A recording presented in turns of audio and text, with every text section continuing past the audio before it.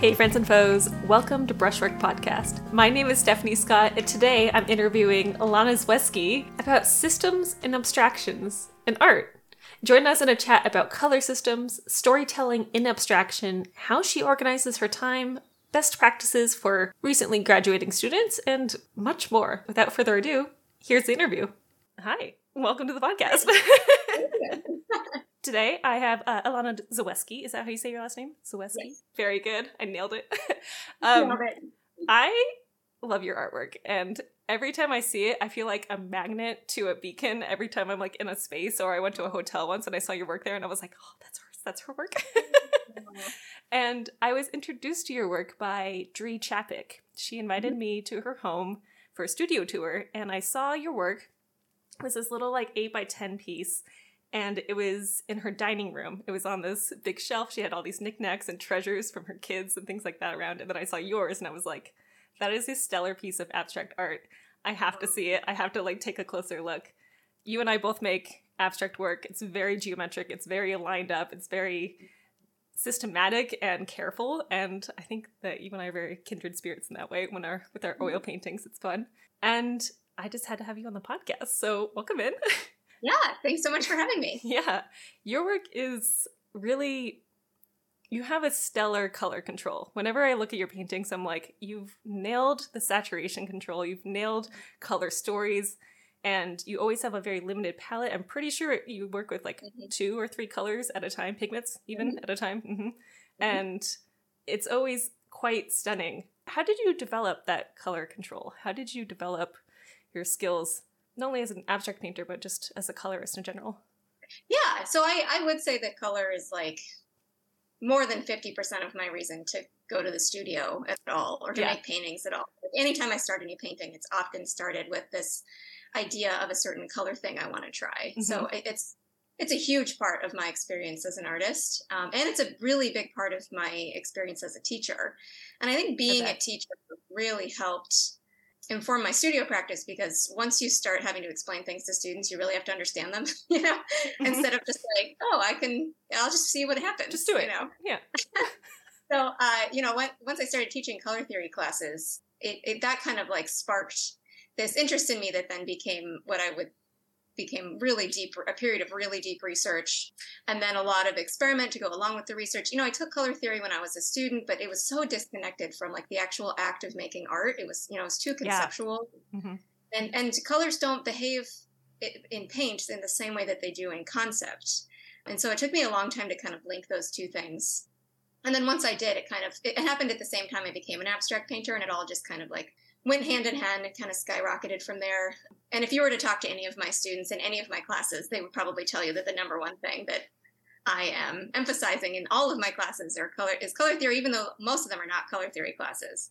Yeah. Even in intuitive drawing, I'll talk about color theory. So it's a really pervasive part of kind of who I am in a lot of different ways. And yeah, so I do work with limited palettes. I don't think that there's any such thing as an ugly color combination. I don't think there's any such thing as an ugly color. And sometimes I'll try specifically to choose ugly colors with the challenge of making them beautiful, because in my opinion, all colors can be beautiful with the right context. So it's all about context and how and color relativity and how the colors inform each other.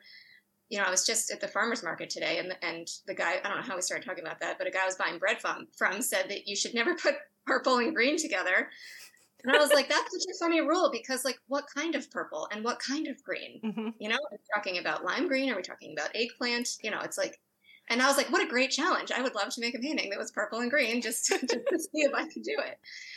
Yeah, so I think it's color relativity is something I think a lot about. And then it just interesting color relationships. Like if you have my favorite color relationships just between 2 colors is to see how extreme I could make them in all the 4 aspects of color without them becoming different hues. So if I had a really warm, saturated, light green and a really dark, cool, desaturated green, and they're both green, and then they bring that out in each other. And they look even more, one looks even more warm, one looks even more cool. And we're kind of watching that magic happen as they interact with each other on the canvas is a huge part of the magic of painting. And I think color is just magical. It really is. I feel like all abstract art is just one color relationship with another. And there's nothing like sexier to me than two colors that are so close together, but so very different. And it's extremely fun. Yeah. You did portraiture before abstraction. Is that right? I did. Yeah. The whole time I was a student, I was, for all through undergrad and all through grad school. And my grad school was 3 years. So I had 7 years of teachers being like, why are you making figurative paintings? And I was like, I'm going to make figurative paintings. Don't tell me what to do. Don't question my methods. What a student thing to say. So classic. And I held on to it for so long. I was so stubborn. And then like within 6 months of leaving school, I became an abstract painter. It was like, I just needed to like stop having people push against me. Yeah. And then I was like, oh, okay. I also think it helped that when I left school, then I couldn't paint every day, and I was working every day, and I could only paint on Saturdays, and I had 5 days to think about my paintings instead of making them, and so then they became really conceptual, and so that I think leaving school had a really big impact on that big transformation that happened. But I still use the figurative background that I have, so all my paintings still start with figurative drawings underneath, and then the algorithms that I write use the drawings underneath to find shapes. And so the shapes, if I didn't have that, my shapes would all be simple geometry, because I don't know how to invent an organic shape. Mm-hmm. So it's kind of just a way to have access to organic shapes that I don't have to invent. So they're still there, but they look very different. That's really similar to how I got into abstraction. I was doing representational work, and then I went to a residency and I did landscape painting forever. And then my teachers were like, your color control sucks, Stephanie. And I was like, oh, okay. And they were like, you need to go take more color theory classes. And then I did. I was like, I love abstraction. It's the best. Yeah. Yeah. Once you get into color theory, then you're like, I don't need anything else. I just need the color. It doesn't need to look like a thing. What is figurative art but abstraction? Just so precise. Yeah, it's an abstraction that has an order to it. And you can put a different order. Yeah, exactly. You just mentioned your algorithms, and I was going to get to this later, but we're going to get to it now because it's very fun. Okay. Your algorithmic created paintings are, I think, what's so mysterious and interesting to a lot of people who are new to your work, where you're just like, how did she make that? How did she come up with the colors and the placements and everything? And your algorithms, I've read about this a bit on your website, are from written text, and then you translate it into, the letter A does this, the letter B, if then that. Is that correct? Mm-hmm. Excellent. Do you choose your colors also based off an algorithm, or is that different? Yeah, so color theory and algorithms are really compatible because they're both systematic. And, a color in a lot of people's art is not systematic, but it can be. And even then, it still kind of pushes against your system, right? It can never be truly changed by a system. It's true.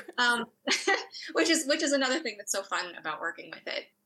But they're very compatible. One of the color theory things, or one of the color things I use that's not color theory, but that just became a built-in part of my system out of convenience, maybe, is that I have synesthesia, in that I can see, whenever I think of numbers and letters, they are automatically just colorful in my mind. Really? That's cool. Yeah. So I know some people have really intense synesthesia where they taste something. So mine's not intense, but it's consistent enough that I can easily order things. A's are always red, and E's are always blue, and D's are always purple. Right. Yeah. So it's I can so easily systematize that. So even though I might not have red, blue, and purple in every painting, I can break it down into warm, cool, and neutral. Right. And so then, then I can categorize that based off of the temperature use in my palette, whatever my palette is. That's like a superpower. That's so cool. It's super convenient. Very, very convenient. You're just like, oh, I just know. It's just because that's the color it is. That's just what color it is. Yeah, I don't have to think about it. I had a friend when I was younger who had that with numbers, but not with letters, and every number combination, a 2 might be chartreuse and a 3 might be black, but 23 would be those two colors combined, and it would be really interesting. And and so that reminds me of that. That's pretty awesome. When you take your texts that you're pulling this from, are they things that are self-written, or are they things that you've pulled from other people? Yeah, so they come from different sources. They have historically come from different sources over the time I've been doing this type of work, which is maybe 8 years or so. So when I started, I was deliberately interested in text that was random. So I like if I found somebody's to-do list on the bus that they just left. Yeah, yeah. I was just so interested in like, this had meaning at one point and now it's meaningless. And it's not extraordinary. It's incredibly ordinary, right? Very human. And then, and then I would like roll dice to like pick a book off of my bookshelf or like, to find a certain page in the phone book, like back when we still got phone books delivered to our door. And then I would see how that could align with some sort of extraordinary meaning that I was considering at the time. And sometimes it did, and I just loved those coincidences. Then I started working with text that I found particularly enraging and abhorrent, like really, really powerful emotional response from me. Yeah. That I wasn't seeking them. I would just encounter one and think, I have to do something about this. Like I have to do something with this. That's when I started reordering the texts, where I would take the document and put all the letters in alphabetical order, sentence by sentence. Yes. And I actually did one art piece, conceptual art piece, where I just took a 10-page document and just did that to the entire 10 pages, and that was it. I didn't make a painting. It was just like this like, nonsense document. It was like a huge labor of love, right? It took so much. I do it. There are probably programs that can do it, but I do it by hand. And so then I would work with both forms of the documents, where one would be able to cause harm and one would be complete nonsense and had been totally disarmed. And to me, that felt empowering, where I felt like there was something I could actually do about these things that I felt like were not okay. Mm-hmm. And I've kind of stopped the reordering thing, and I'm experimenting now with like putting in personal data or personal documents that then are combined with these larger, bigger picture documents, and still trying to figure out like how I want to present that, because to me, because these are things that are really feel very personally enraging. Yes. And are oftentimes very political, but I'm not a political person. Mm-hmm. And so I don't feel like it's okay for me to be a political artist because I'm just like not competent enough. That's interesting. So I'm still kind of trying to sort through how I want this to be presented. But I did have one thing I was thinking about recently. I've got to show up at the Taproot Theater right now, and the woman who curated that wrote a statement for me after doing a studio visit and having these conversations with me. And when she first wrote her statement, she said I was using texts that was using hateful words. And then I wanted to correct her, and I was like, okay, so where did she get that idea, and why is what I'm doing different than that? And I realized it's because the texts that I'm dealing with now are things that are not categorized as hateful. Mm-hmm. They are things that kind of melt invisibly into our culture, that we are just accepting culturally. Yeah. Can you give me an example? Yeah, that's a good question. I can give you an example, but I'm still working on it. It's hard not to give an example without being political, because these are oftentimes political documents. It's true. Well, yeah. So it's if it was something that was definitely hateful, that would be too easy, right? Where we're like, we all agree this is hateful. Even the people who are saying it are probably like, yeah, I'm being hateful right now. Yes. Yeah. Like it's too easy. To me, the things that really get me are the things that we're all kind of unconsciously accepting. Mm-hmm. And it mostly has to do with hierarchies and colonial hierarchies and, devaluing entire categories of lives. And one of the examples one of the texts that I have definitely shared the origins for, where I was kind of connecting my personal story with, was where I was making paintings that were using the documents from when my babies were first born. So they were preemie twins. They were very, very small. I was worried they were going to die. And it was all about them trying to gain weight, because one of them was 2.5 pounds when she was born. And so I was obsessed with how much she was eating and how much she was gaining. And she had shut down, and she seemed like she didn't have enough energy to eat and didn't have enough energy to fight for her life. And so my postpartum brain was just like going crazy with anxiety. And my husband and I were like very meticulously writing down every tiny little milliliter. We were measuring it in a measuring cup. Yeah. How much they were eating, and we were writing that down, and you can just see the anxiety in this document. And so I used that once we kind of got out of the weeds, and now our babies are doing fine. I could kind of then like reflect on that time and use that document. And it was about how much milk they were consuming, right? And so then I put that with a document that was explaining how to ecologically dump thousands of gallons of cow's milk because of pandemic supply chain issues. And Wow. so what seemed really poignant about that is that in order to get that milk from those cows, they had to be lactating. And in order for them to be lactating, they had to be mothers, which is like, that's one of those things, we've got a veil over our eyes for that. Like, we don't really connect the fact that anytime we're getting milk from a cow, she has to have had her baby taken away from her in order for us to get this milk.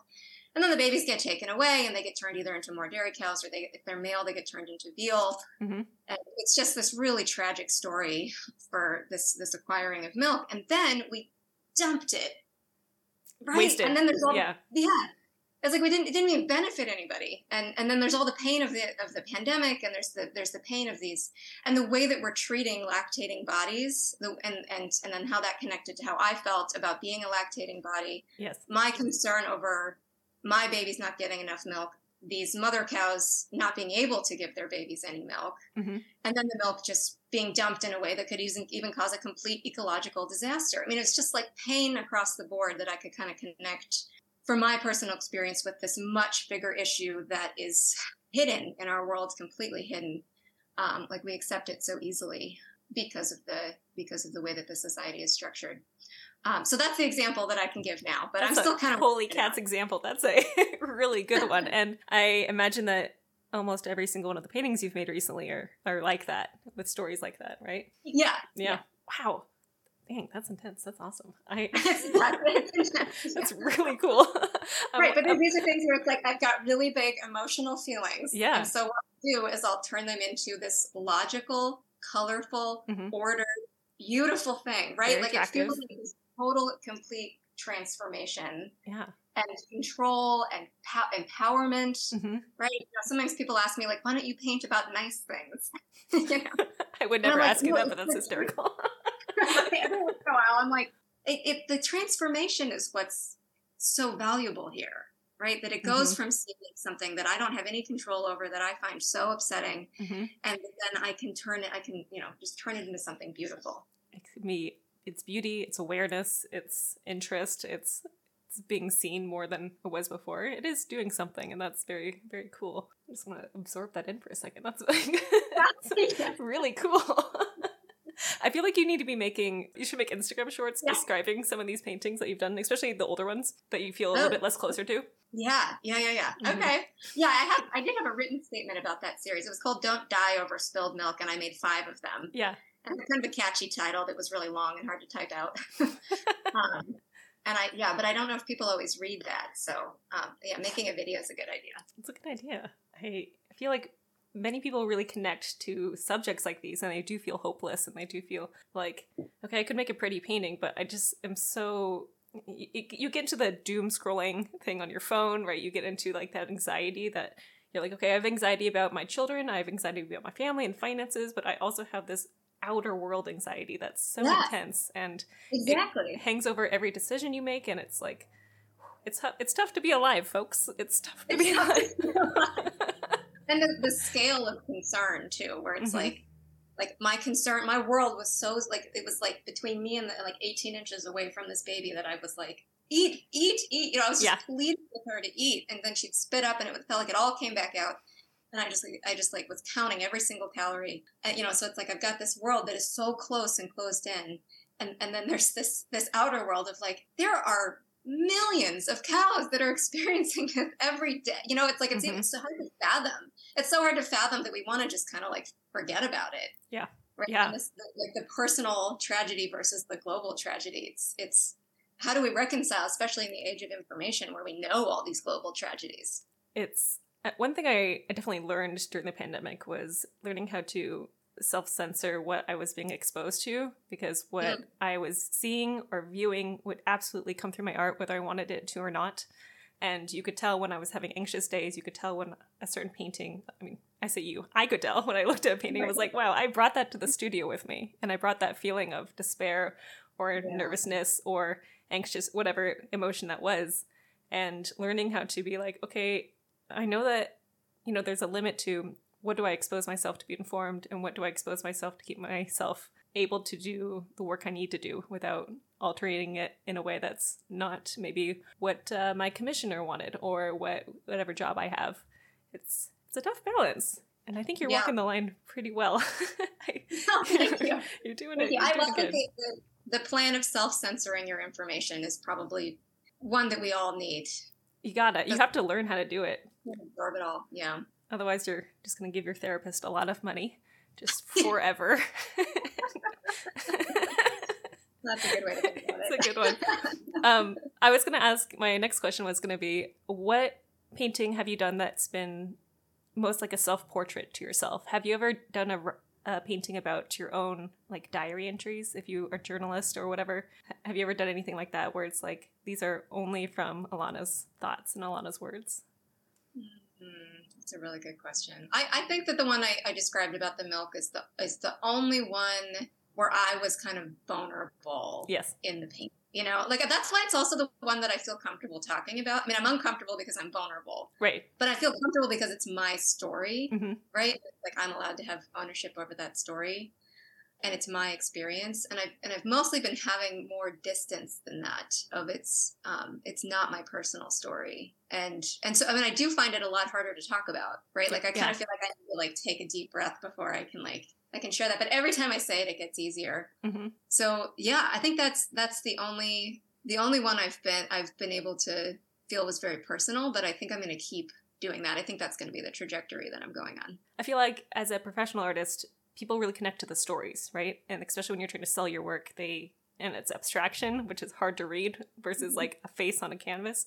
If you have a story, you have a sentiment, which makes people connect to it, which, you know, might make them want to purchase said work. I think you should do a self-portrait sometime. I think you should do it.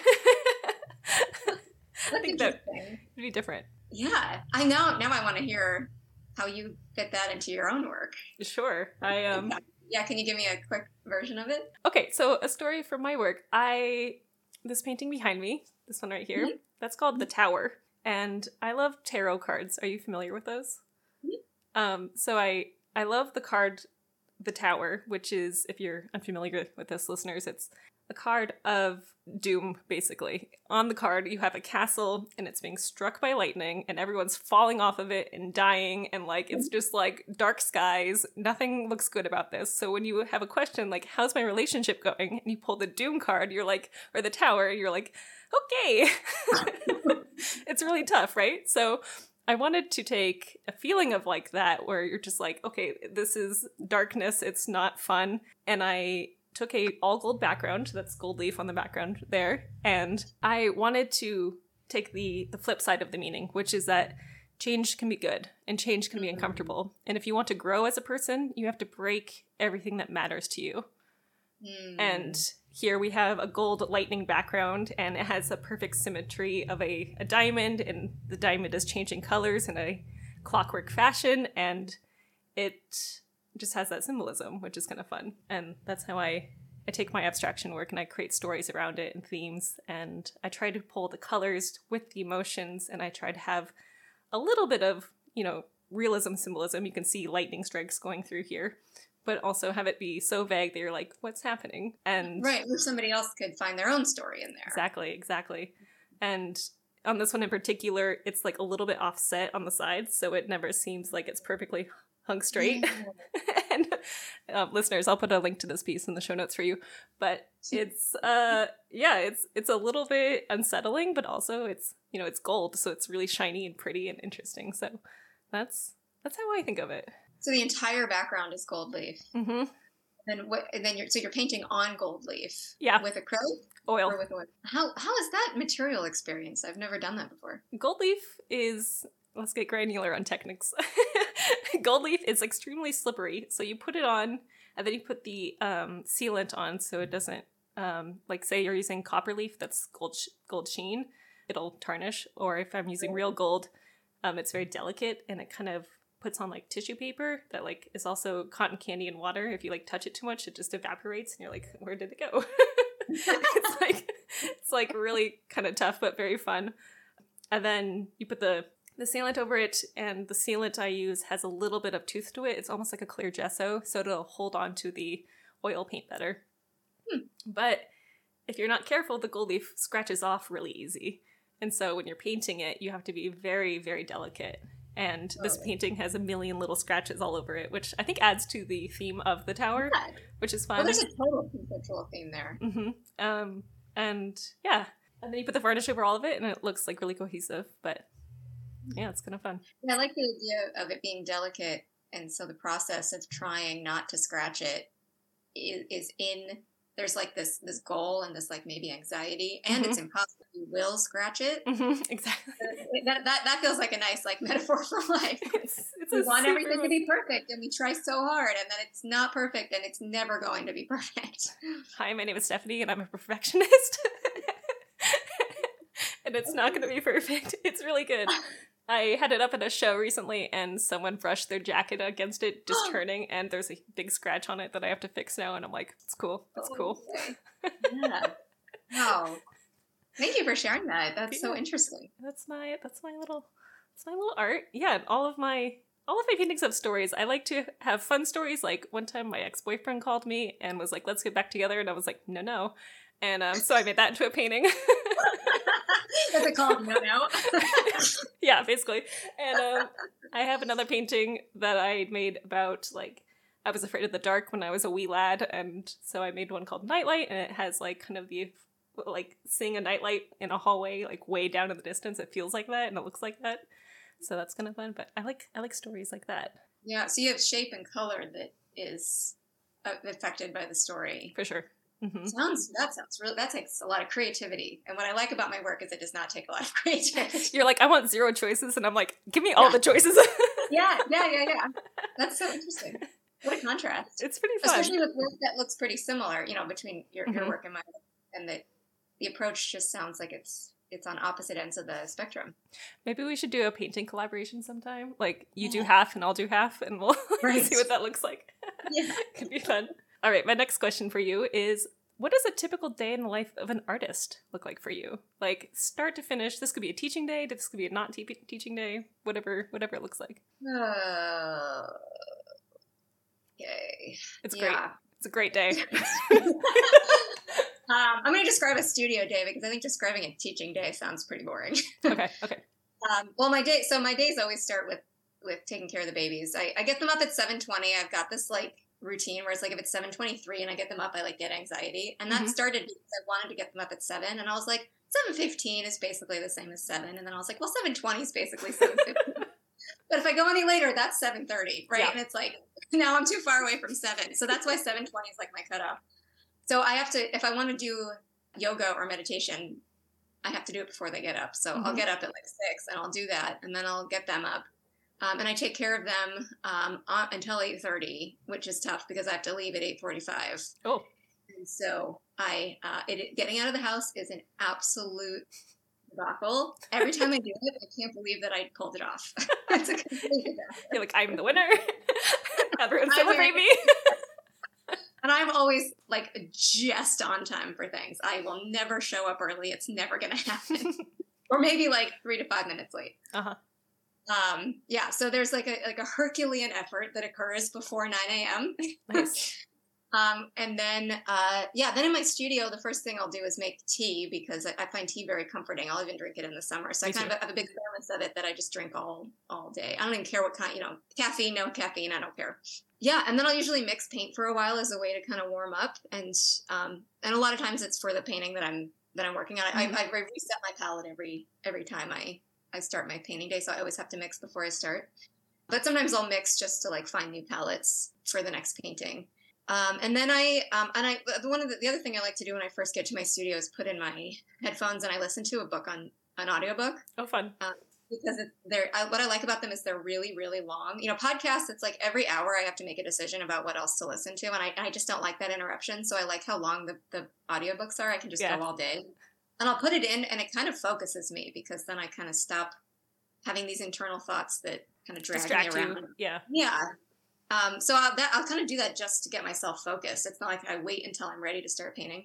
Yeah, and then usually, the algorithm writing that I do takes maybe an hour at the beginning of every painting, and so mostly what I'm doing is this like repetitive wrist motion of these either horizontal or vertical marks that occasionally then get these like weird loops to them, but they're following this path that has already been laid out to me. So then it's like it's very settled and very quiet and very relaxed.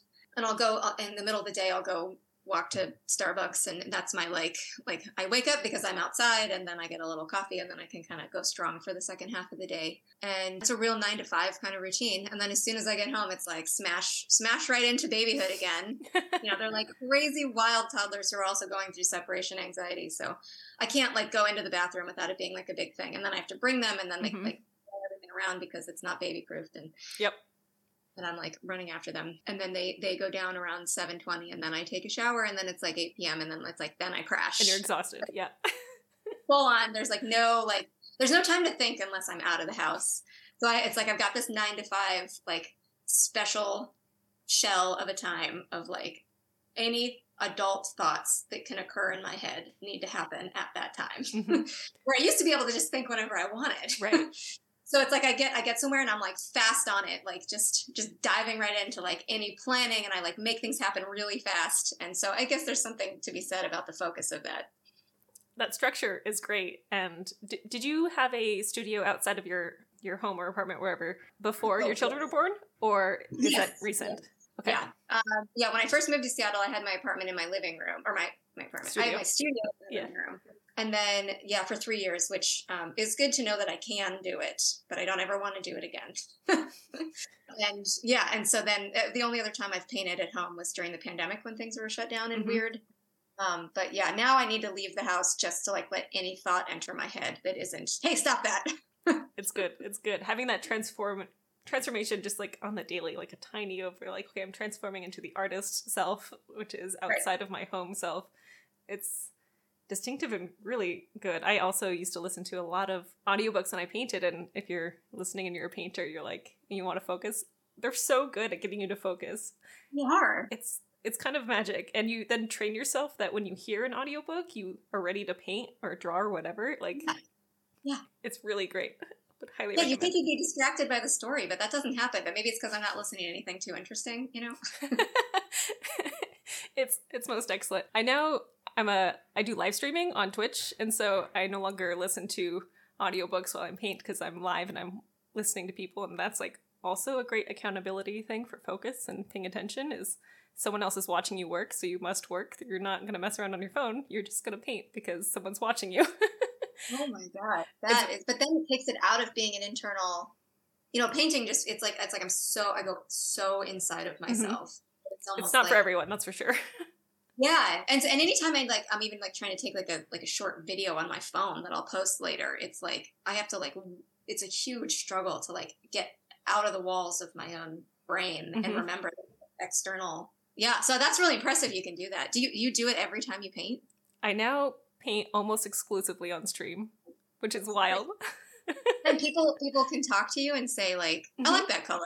Try a different color. Exactly. I hear less about art critiques and I hear more about people's relationships. I feel like a bartender. People like come watch me paint and then they're like, can I tell you about my problems? And I'm like, great, let's go. And they're strangers? They're strangers at first, but now I have these like regulars and they come by and they just like hang out, and sometimes they'll draw with me if they're artists, or they'll be like, okay, I'm just gonna clean while you're painting, and I'm like, great. Whoa. Have you ever heard of the term? Yeah, have you heard the term body doubling? No. It's when you are working on something, like say you're at a cafe and you're like working on something written and you have another person there who's also working on something written, you're going to be more motivated to stay focused and on task. And being live streaming is kind of similar. If someone sees someone working, you're going to be more inclined to work, even if you're not in the same room, which is kind of cool.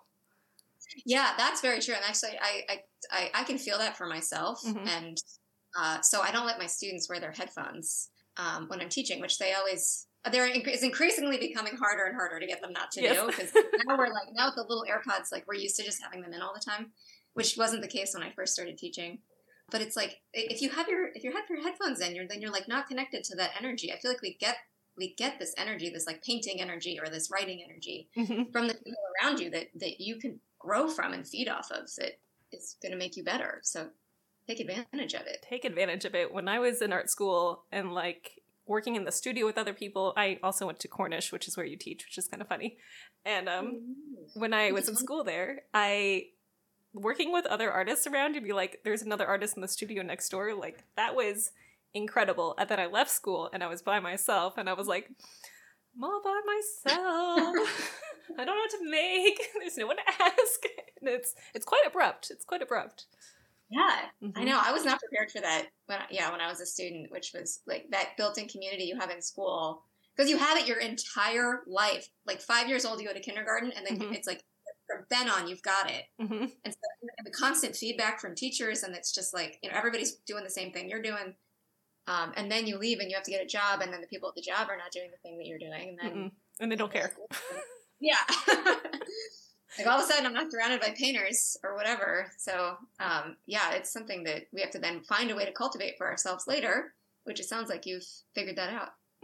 Twitch helped with that. Twitch helped with loneliness. Twitch is where I stream artwork. And during the pandemic, it like really came to a head, the loneliness of being in the studio by yourself. Like some of it's like being alone, which is good, but some of it's loneliness. And I think that's, maybe I'll dive into that on another topic or another day on the podcast, but it's knowing the difference and being able to feel yourself alone and introspective and studying and like really like getting into it. But lonely is different, and the pandemic definitely exacerbated that for I think a lot of people, just being in your apartment by yourself or with your one roommate who you can't see, and that was a big deal. So having the opportunities to have community again is like, yeah, great, let's go, keep it up, don't put your earbuds in. Yeah. But do you paint every day, or you just have a studio, full-time artist, I guess is my question. I'm a full-time artist. I paint 4 days a week. That's a lot of time alone. It's a lot of time alone. I don't feel that unless I'm like over the summer or something. It's true. You also have babies, so that helps. You're never alone.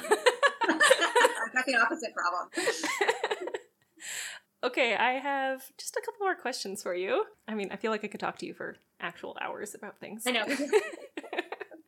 But I'm going to keep it succinct. So let's continue with the school subject. Can you tell me more about your position at Cornish, which is where you've been teaching for 5, maybe 6 years now? 7 years. 7 years, yeah. I've been there for 9. I've been teaching for 7. That's very cool. What do you specifically teach at Cornish? Yeah, teach drawing and painting. Mostly I'm teaching the intro classes. And so the students, sometimes I'm like the first teacher they get in that subject. So intro to drawing and painting, and every once in a while I get to teach a color theory course. I would love to increase the frequency of that. But one of the really great things I've been able to do at Cornish is the intermediate painting classes have different themes to them. So it's not just like general intermediate painting. There are 4 themes, and so you can take it 4 times, and every time it's different. You learn something different. That's awesome. And I was able to design one of the themes, which is systems painting. Oh my gosh, cool.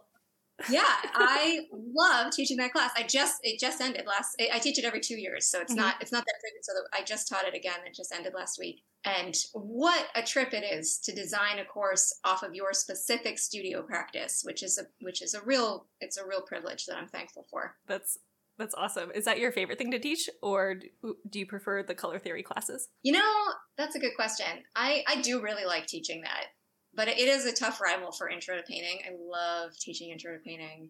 There's just like that class is really like, you can really like hone in on good studio practices and like a steep learning curve. Like you come in and you're like, I don't know anything about painting, or I've been painting for years, but I've never taken a formal class, or, it's like whatever people are, it's like you can really kind of whip yourself into shape so fast. You can't believe how much progress you can make.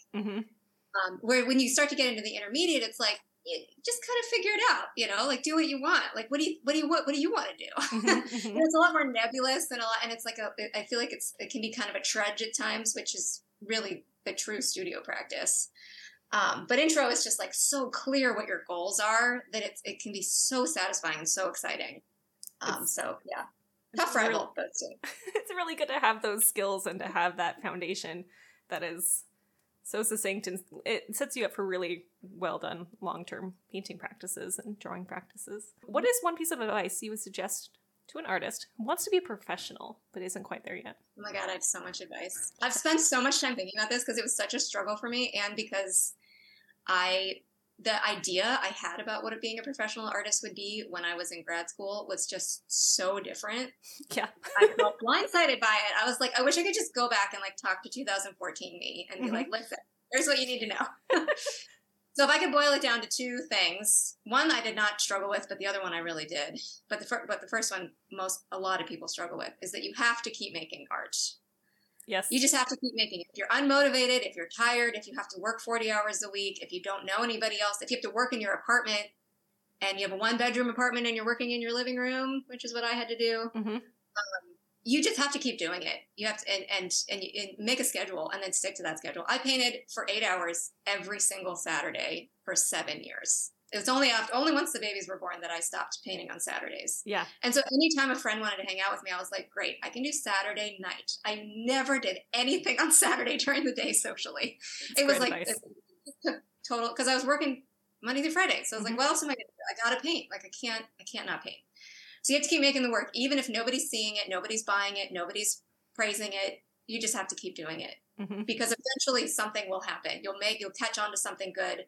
People will start to respect what you're doing because they can see how motivated you are to keep doing it. You have to invest in yourself, and then other people will kind of catch on to that. That's true. So that's the first piece of advice. Second piece of advice is that you need community. And this was the thing I didn't really understand, which is that I thought if I made really good work and I really put I applied to things and I was like studious, right? A student, right? Like I knew how to be a student.